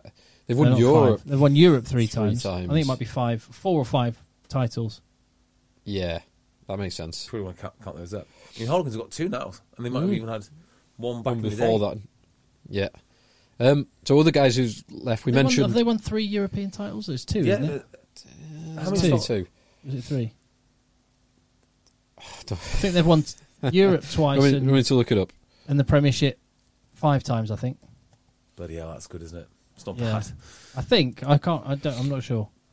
Let's have a quick look at the list of winners. Wins by club. Saracens 3 European Cup, okay. 2015-16, 16-17, and then 18-19. And Premiership titles 5. Let me look at that. Anyway, I think that's some decent business by Quins. Yeah, There's really decent business. A few more outgoings. Champions, summary of winners. Give me the winners by 4. 4. No, sorry. They are 4th in the list behind Leicester, Bath and Wasps. They have won 5 titles. First one in 2010-11, then 14-15, so 15-16, must be next on the list, and then Sale. 18-19. Exeter Chiefs and Harlequins have won 2. Yeah, and then Sale Sharks got 1. Sale, Northampton, Newcastle got 1. Newcastle won. Well, Newcastle was pre-Premiership, like 97-98. Yeah. Yeah. So yeah. So the other outs for, let me just get this up. The other outs. So obviously we mentioned James Lang and Brett Heron. Campagnaro was still there. I've not seen him play for so long. Useful. Nathan Earl follows Mike Brown to Falcons. Yeah. And I don't think that's the worst loss in the world for Quins. Martin Landajo. He was very good. He's a good live wire scrum half. So a bit of a loss. I mentioned Benny Taps earlier because he was playing in the 2011 final, but he goes to Chelsea Sharks in Eastern Cape, or not Eastern Cape, but Durban. And Tavita Kavubati goes to Perpignan. Right. Okay. So a fair few outs, but other than Scott Baldwin and obviously Mike Brown, I think the ins are much better than the outs. Yeah, I tend to agree with that. Tommaso Allen's an interesting one because he is an out-and-out fly-half. And I think if Harlequins are going to recruit someone, well, someone like James Lang is perfect for them, actually, because he's a very good rugby player. He's not just a 10, but he can fill in at 10. And because Marcus Smith is so good, you're never going to want to take Marcus Smith off the field. So your backup fly-half may as well have another job to do. And someone like an Owen Williams would have been a good signing for them, or just someone with a bit more flexibility. Because someone like Owen Farrell to play behind Marcus Smith, sit on the bench behind Marcus Smith. Yeah, that'd be great. Owen Farrell at 12, Marcus Smith at 10. You can get used to doing it for England then afterwards as well. Exactly, and the Lions. Well, and this is where you're going next with Harlequins, which is, are they going to lose players? 1, and 2, is the thing which made them unique, has it now gone? Because they were kind of like asymmetric insurgent warfare fighters for a little while. They had no DOR. They played some pretty unstructured stuff. They seem to have split the roles between 5 guys, from what I can tell. So they had the general manager, Billy Millard. Like, have you read into Billy Millard much? No, I did look up at one point, but I can't remember. He's Australian. Been around a few clubs. Been at Cardiff. Basically. It's just like, is he a coach? Is he a manager? No, he's more like a general manager. But what, I mean, haven't they brought in Tobias Matson? So they have. Tobias Matson comes in as head coach, not a DOR. And he comes above then the 4 other coaches in Nick Evans, Adam Jones, Jerry Flannery, and, well, Charlie Mulcrone is on the list I'm looking at as kicking and skills. I mean, that is Leicester Tigers, old Leicester Tigers levels of coaching levels. Or Bath under Gary Gold. Yeah. And I'm not sure if I like it, because they were doing pretty well without it. Yeah, they'd obviously made that appointment prior to them winning the Premiership. And I do still think that winning the Premiership was almost like a fluke. If you replayed those two, the semi-final and final, if you replayed them 10 times, there's no way Quins win the league. I still can't get. I can't believe on they're any top other four. of the 10. I can't believe them. I mean, they were 14 or 15 points clear in the top 4, so they made the top 4 on merit. They shouldn't have won the league. How? They won everything by merit. I mean, the fact that you're in the top 4. That said, if you gave me all the same scenarios, the same squads as last year, and you asked me to pick a table, they're still not making top 4 in my mind. I wouldn't have changed my opinion, because of course they could have lost players, they could have had call-ups. I mean, it's very fortunate that when Will Evans goes down, who is one of their best players, Jack Kenningham's a monster, like a legitimate monster. He might have even taken them to a new level. The Tommaso Allen that you've already mentioned, I think, could be one of the most important players for them this whole season, because, and I think they're going to be without Marcus Smith a lot. I have a feeling, Tim, they're not. I really don't. Eddie is Eddie, and he loves George Ford. He loves George and Owen Farrell. I think they will be without Marcus Smith. I've just got a feeling. So he can't be ignored. He won. Good. I mean, yeah, you say they were 14, 15 points clear of 5th place. Marcus Smith, yes, it was a team effort, but through the league, Marcus Smith's presence was probably responsible for at least 3 wins that would have been defeats. At least. Yeah, well, at least 3 as in last-minute plays on at least 3. And double or triple that in terms of the number of league wins that he was. Like, if he were not on the pitch for the 80 minutes, they would not have won. I honestly think there's more chance of Kenningham getting called up than Smith. No, because Kenningham looks like the kind of sort of guy that... Well, he already was called up, wasn't he, in the summer? Oh, Kenningham was? Yeah. I didn't know that. He looks like the kind of guy that Eddie would like. He plays like I think Eddie would quite like. And he's also very stubborn around his fly halves. Now, that said, I think it is now within Eddie Jones's gift to decide who comes 4th in the Premiership, based on the decision of who does he call up. Well, let's jump to our table then. I'll just say, before Harlequins won the Premiership, so I remember watching a post-Six Nations chat with Eddie, he'd given his rundown team briefing thing, and I said back in March of this year that I am certain that Marcus Smith will be playing for England. That's what he said? That's what I said. Oh, right, sorry. That's what I said based on what Eddie Jones said. What did Eddie Jones say? He was talking about the speed of the game, the transition of the game, and the direction of where the game is going, the way World Rugby want to play and the way that England want to play the game, about speed and attacking options. Kind of paraphrasing, but it led me directly to... It was almost like he was saying, I will be picking Marcus Smith. And then obviously for the next available tour, when Owen Farrell wasn't available for the summer tour, he picked Marcus Smith as his starting fly half. He was amazing. This is very relevant. Sam Fitzpatrick emailed us this week, contactedchasers@gmail.com. Blah, blah, blah. Says thank you, all the rest of it, which I very much appreciate. Just for time, Sam, I'm skimming over that, but thank you for the nice words. He said, enjoying your looking at the teams, team by team in the Premiership. He says, however, every year the team that wins the league, with a few exceptions, is typically the team that has most successfully worked out how to beat the most teams. And I think this is a key distinction and something JB has skirted around when talking about his beloved Sale. One-dimensional teams, however, impressive, have a habit of coming undone in the final rounds. And he links this to Eddie Jones and says, I also think this is why Eddie Jones is the greatest English rugby coach of all time. He's the only one who's successfully managed to embrace England's greatest natural strength, chiefly a player pool that's both deep and wide, loads of talent and lots of variety, rather than being hamstrung by it, i.e. panicking about who's my best 15, 23, 35. We saw this at the 2019 World Cup, where England had at least 2 approaches typified by the selection of Slade or Tuolangi. So he's It's an interesting point about not just putting the best team out on the park, but the team that is able to beat the most other teams. And I actually think that's a really good way of putting it, because last week I did say that, more or less, about Sale and about Bristol. The same applies to Exeter. They play how they play. That is it. And I think this words from Rob Baxter, which is Harlequins didn't surprise us, tell you that Harlequins do play something. You know, they play to beat other teams in a different way, whereas the other top three teams only know the way that they play. And Quins have got more balance now than they've had, hence they won the league, because they could mix it up. If people wanted to get into a bit of an arm wrestle, Quins were quite happy to go there as well. Had 4 different head coaches, had four different approaches, presumably. Now under one approach, they're going to be screwed. Well, let's jump to the tables then, because we've all written down, and I don't know what you boys have written down. You don't know what I've written. None of us know what each other has written down.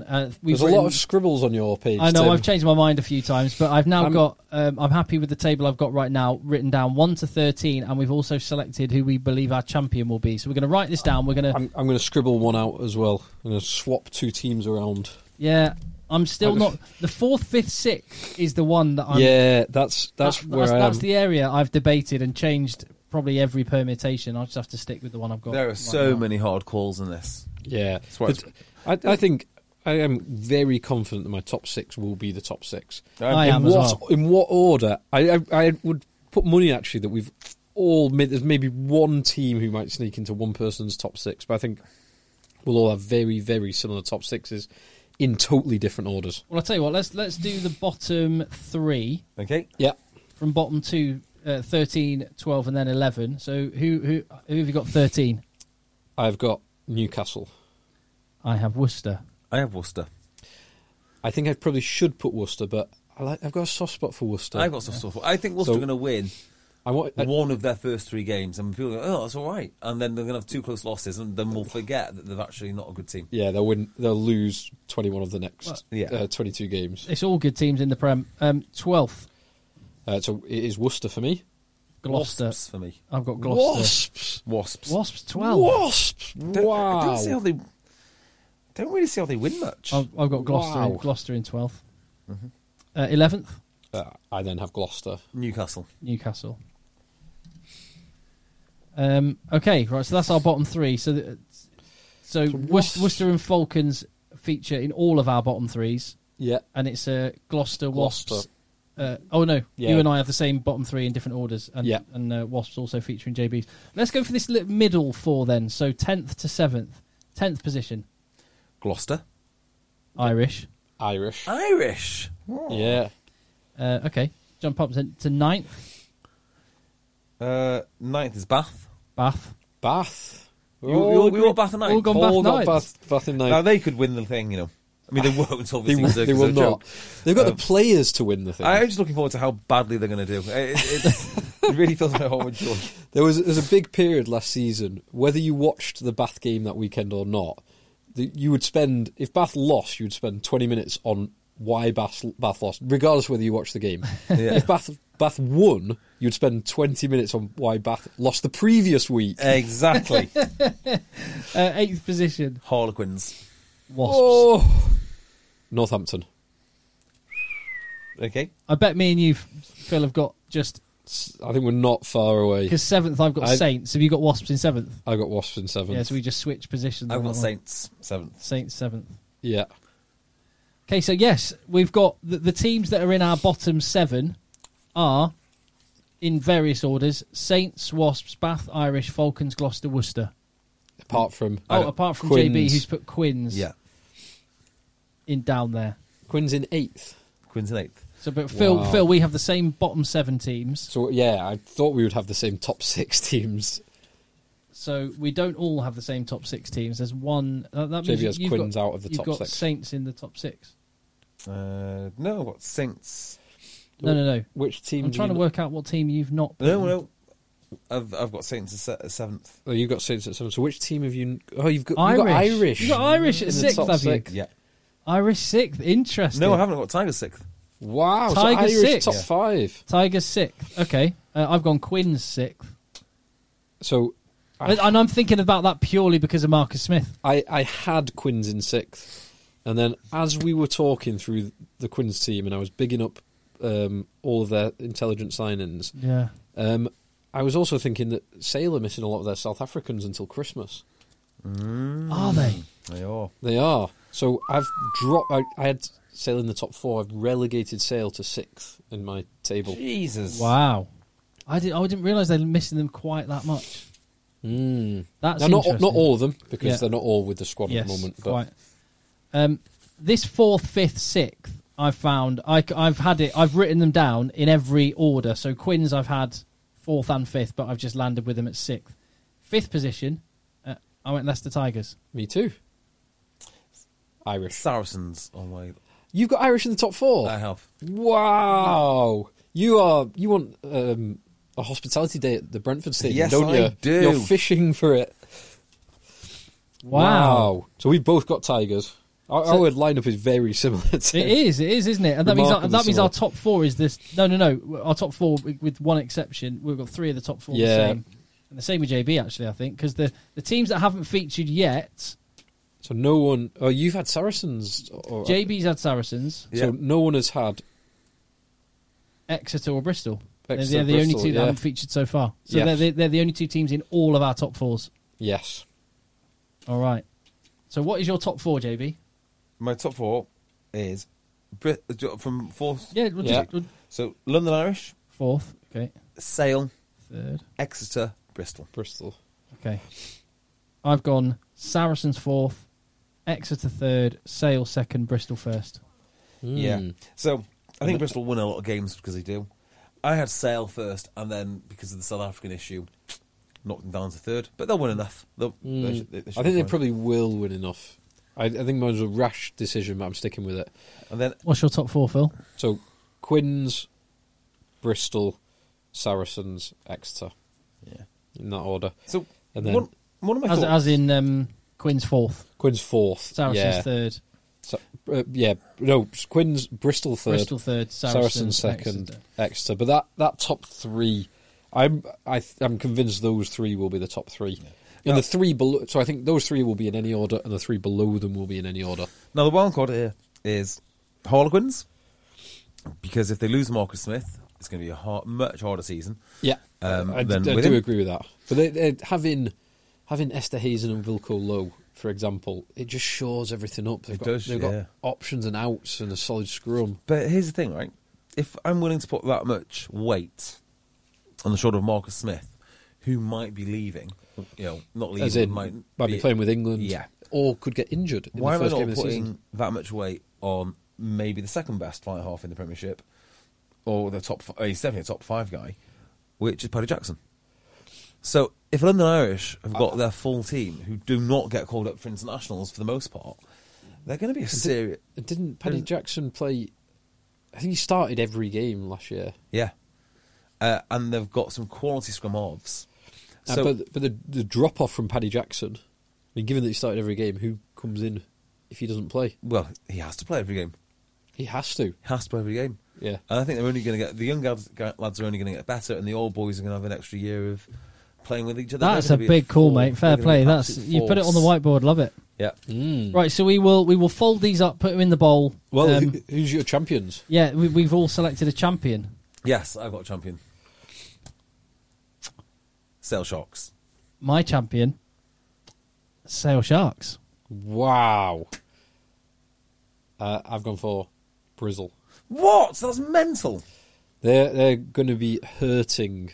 I've weighed this up. They're going to be hurting, and also, I think certainly Exeter and Saracens will want to compete at the top table of Europe as well. So I think that might, and I think they're probably better equipped to compete at the top table of Europe as well. So they're likely to be doing both at the business end of the season, whereas Bristol will make a beeline for the Premiership. I think Sale will be out of Europe at the early doors. I don't think that's their arena yet. I don't think their style of play will match up well in Europe. They'll be gone. The meat quick. grinder. Yeah, they'll be gone quick. They'll be able to focus on the Premiership, and I think Exeter and Sale will put Bristol in a bin. That's what I think. I've just got a feeling about Sale this season. Interesting. A lot of responsibilities on AJ McGinty's shoulders. Not to quite the same degree as Marcus Smith with Quins, but to not far off. AJ McGinty, who this weekend booked 2 weeks away from Sale in early October to play in the Rugby America's next round qualifying. Where? By beating Canada. He's got to play against Uruguay twice in October. Where? Well, not at the AJ Bell. Yeah, but where? I think in the Americas. Don't quote me. Uruguay, do you say? Yeah, he's playing against USA. Have got to play against Montevideo, Uruguay. then. Yeah, if it's in Uruguay, it's not that I'm not interested, but I'm not interested. In the States, I'd be interested. If it was in maybe Boston or Philly or Chicago. Florida or Texas at the minute. Did you read timeouts? Yes. I'd take Texas. Texas would be ace. Did you read timeouts? 31 best cities to live in. Yeah, Manchester number 3. Number 3. But did you read the reasons why? No, I just looked at the fact it was number 3 and went, really? Yeah, okay. well, I live here. I love it. It's great. Agreed. It's number great. 3 in the world? I'm not sure about that. Who's number 1? San Francisco was number 1. Oh, God, no. Did you see the San Francisco's awesome, but it's one of the most expensive places in the world to live. One of the most expensive places in the world to live. It's brilliant, and the Haight-Ashbury area is really cool and funky, but also the people that live there now have amazing and incredibly expensive townhouses with loads of tents all out the front of them.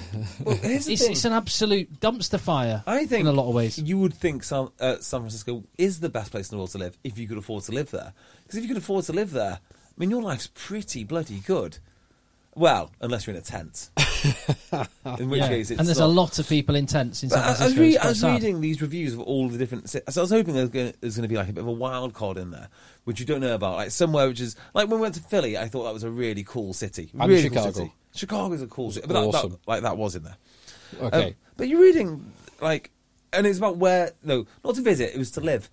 And none of it had any relevance to, like, if you wanted to live there or not. Like... the progressive politics of San Francisco. Like, what about the schools? Are the schools any good? Like, is the public transport any good? The reason Manchester came 3 is because the community came together. Did it? Where was my memo? Did you get together with the community over the summer?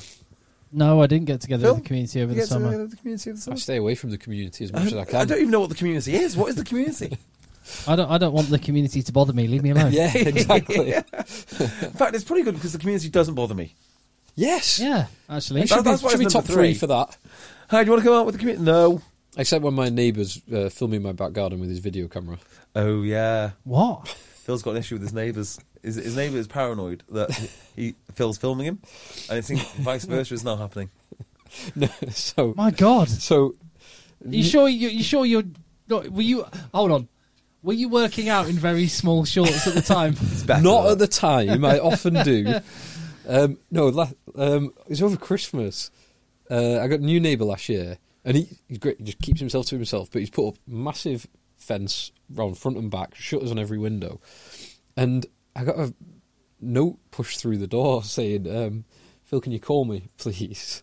I've only spoken to him twice before this. Can you tell him one of the times that you spoke to him? The second time I spoke to him, so he introduced himself, and then the second time I spoke to him, I'd not had a haircut or shave for 3 to 6 months. I remember that period. Yeah. Remember it fondly. Yes. So do I, actually. My wife doesn't.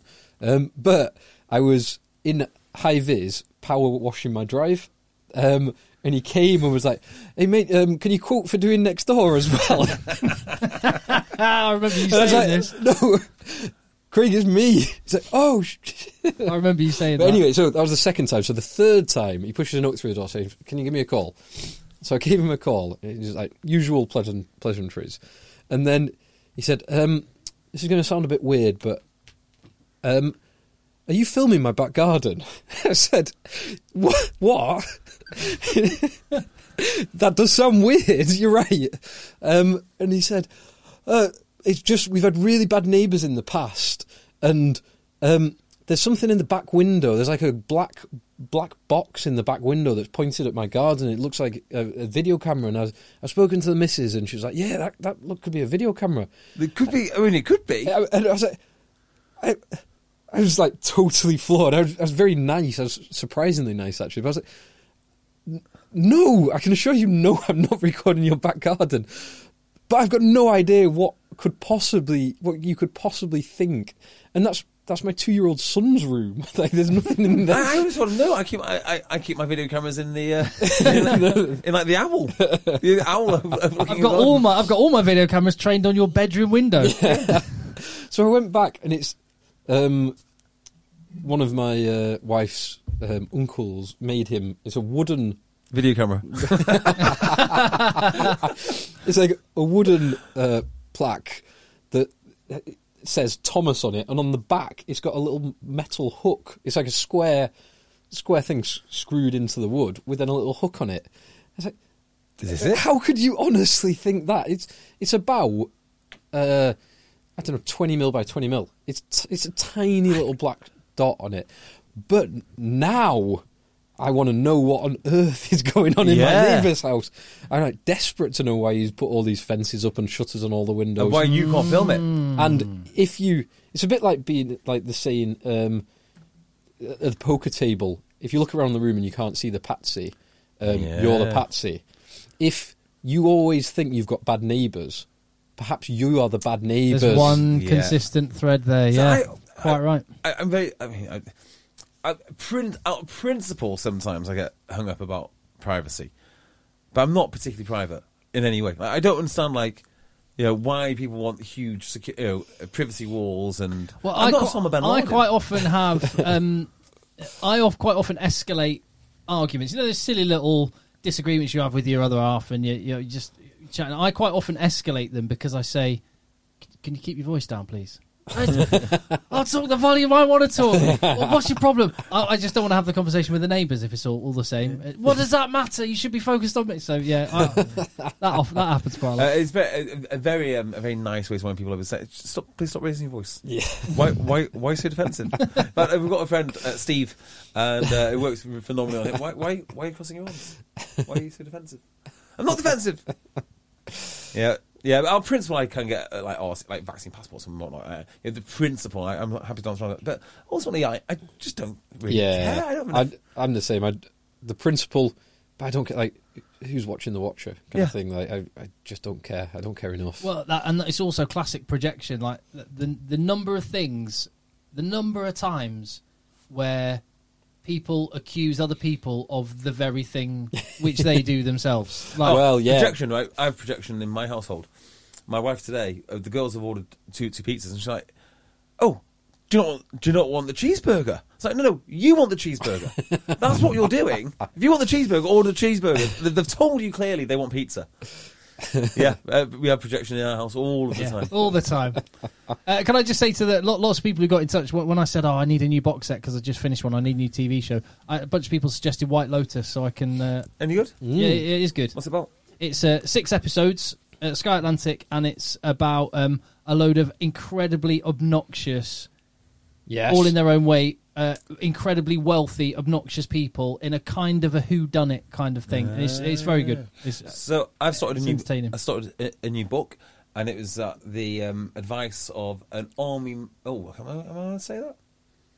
Advice of someone important. A military friend. Military friend who refers to himself as the Prince of Devon. Right, and it's called Sapiens, and it's bloody brilliant. Sapiens is an excellent book. Yeah, I really enjoy it. Really good. But it makes everything I do feel kind of stupid and meaningless. Yeah, meaningless. It's all a construct. It is, isn't it? It's all a construct, so just give up on life. All a construct, and it's all wired in from millions of years ago, and we're just reacting to our base. That's the argument, isn't it? Are we just reacting to our base level instincts, or are we? I have literally read it the opposite way, which is there are no base instincts, and it's all flexible. That's the only. Well, that sounds a little. Yeah, I've read that in different ways because there's that Blank Slate book as well, which is basically arguing. There's a whole interesting discussions we could go into about how much is nature nurture stuff, isn't it? But yeah, we've got some fixtures next weekend. Oh my word, we've got fixtures. Come on, I just remembered. Right, we'll go through these quickly because we spoke in great detail about every team. So just give me a winner. First game, Friday Night Lights at Ashton Gate, Bristol versus Saracens. Bristol.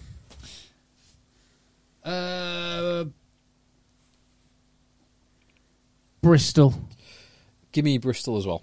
Then Saturday, so we've got 3 3 o'clocks and a 5 o'clock. We have Leicester hosting Exeter. This is a good test for It's Leicester. a really good test. Exeter. Exeter. Now, just a question. None of it's a statement, and correct me if I'm wrong. None of the Lions will be available yet, will they? No. No. Good point. Okay, give me Leicester.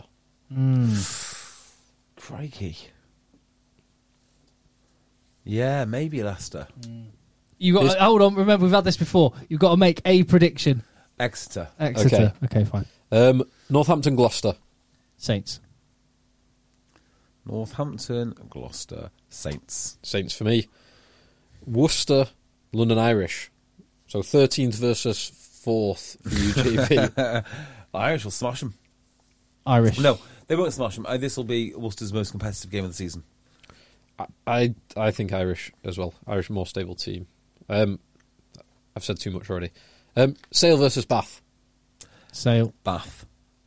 Missing the South African lads Yeah, I think Bath are going to come out all guns blazing before they collapse. in a heap. Yeah. Give me Sale, but Sale will be missing a few players. But give me Sale. There's one thing Bath can do. Sale will be missing AJ presumably, Well, yes. and Faf. Yeah, and they've got Lude. Quack though. I would not be surprised if Quack becomes so good this season. Quirk becomes so good this season that maybe Faf is starting to look to France. Give me Sale, and then finally Newcastle host champions Quins.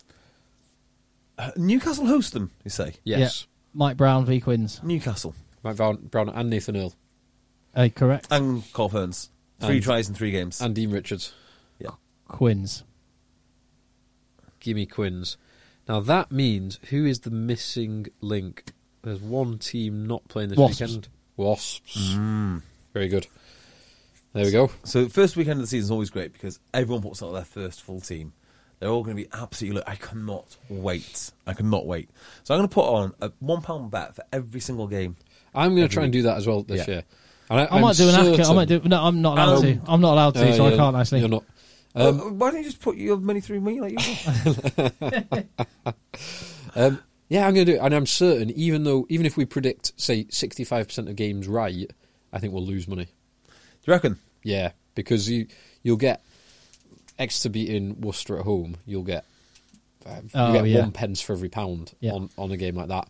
But it will happen less than it might be. There's no way it might happen twice in 100 games. Yeah. But you only get. Do you remember, pence. do you remember when we tried to win money for charity from Leo Vegas a few years ago? They gave us money basically every week, and we just frittered their money all So season. because we do talk about betting a little bit, right? Occasionally. Sometimes we get some complaints about this because I do. On a serious note, I do understand gambling can be compulsive and people do have problems with it. Yes. And it is a problematic... Always bet responsibly. Exactly. It is a When the fun stops, stop. Yeah, it is a problematic endeavour. But the reason I know I'm not in any way addicted to gambling is because we got 20 quid free every week to bet with Leo Vegas. And most weeks we literally forgot to take the free money. We literally forgot. That was going to charity, though, wasn't it? Well, I mean, Wasn't no one was checking. We never withdrew it. So Leo Vegas have still got the charity money somewhere. Of course.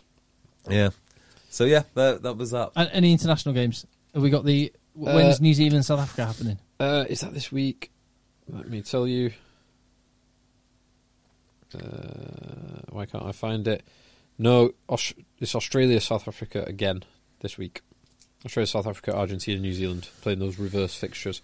So you've got another week for New Zealand, South Africa. I just feel like we should mention is it Nepo Laulala absolutely ending Pablo Matera, which is no mean feat in the New Zealand Argentina game. So That was a hell of a hit. I didn't see it. fair play. Wouldn't have been as big as a hit I saw in Talk H this weekend, but still. Nothing is. And my beloved Ulsterman beat Saracens at the Honourable Artillery. Is that what they Company. play? That's a hell of a gun. You've been there? No. Awesome.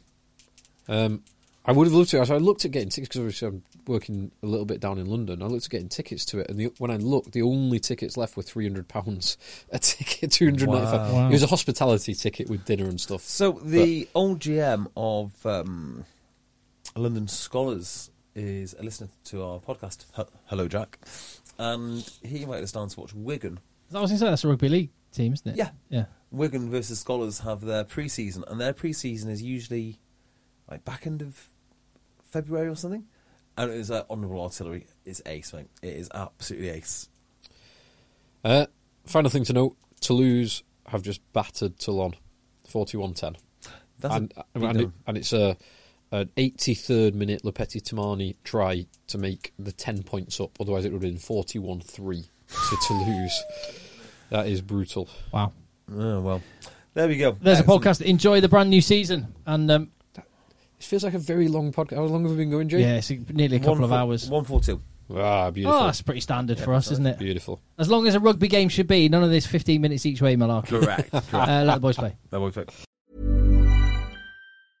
Hey, it's Paige DeSorbo from Giggly Squad. High quality fashion without the price tag. Say hello to Quince. I'm snagging high-end essentials like cozy cashmere sweaters, sleek leather jackets, fine jewelry, and so much more. With Quince being 50 to 80% less than similar brands.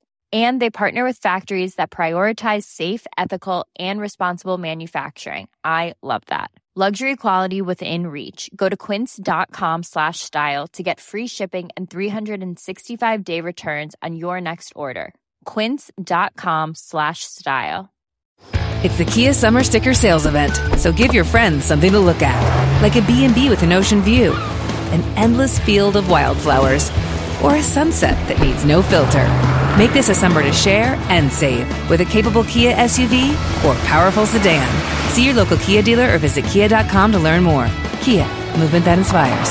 Call 800-3334-KIA for details. Always drive safely. Sale applies to purchase of specially tagged 2024 vehicles only. Quantities are limited. Must take delivery by 7/8/24.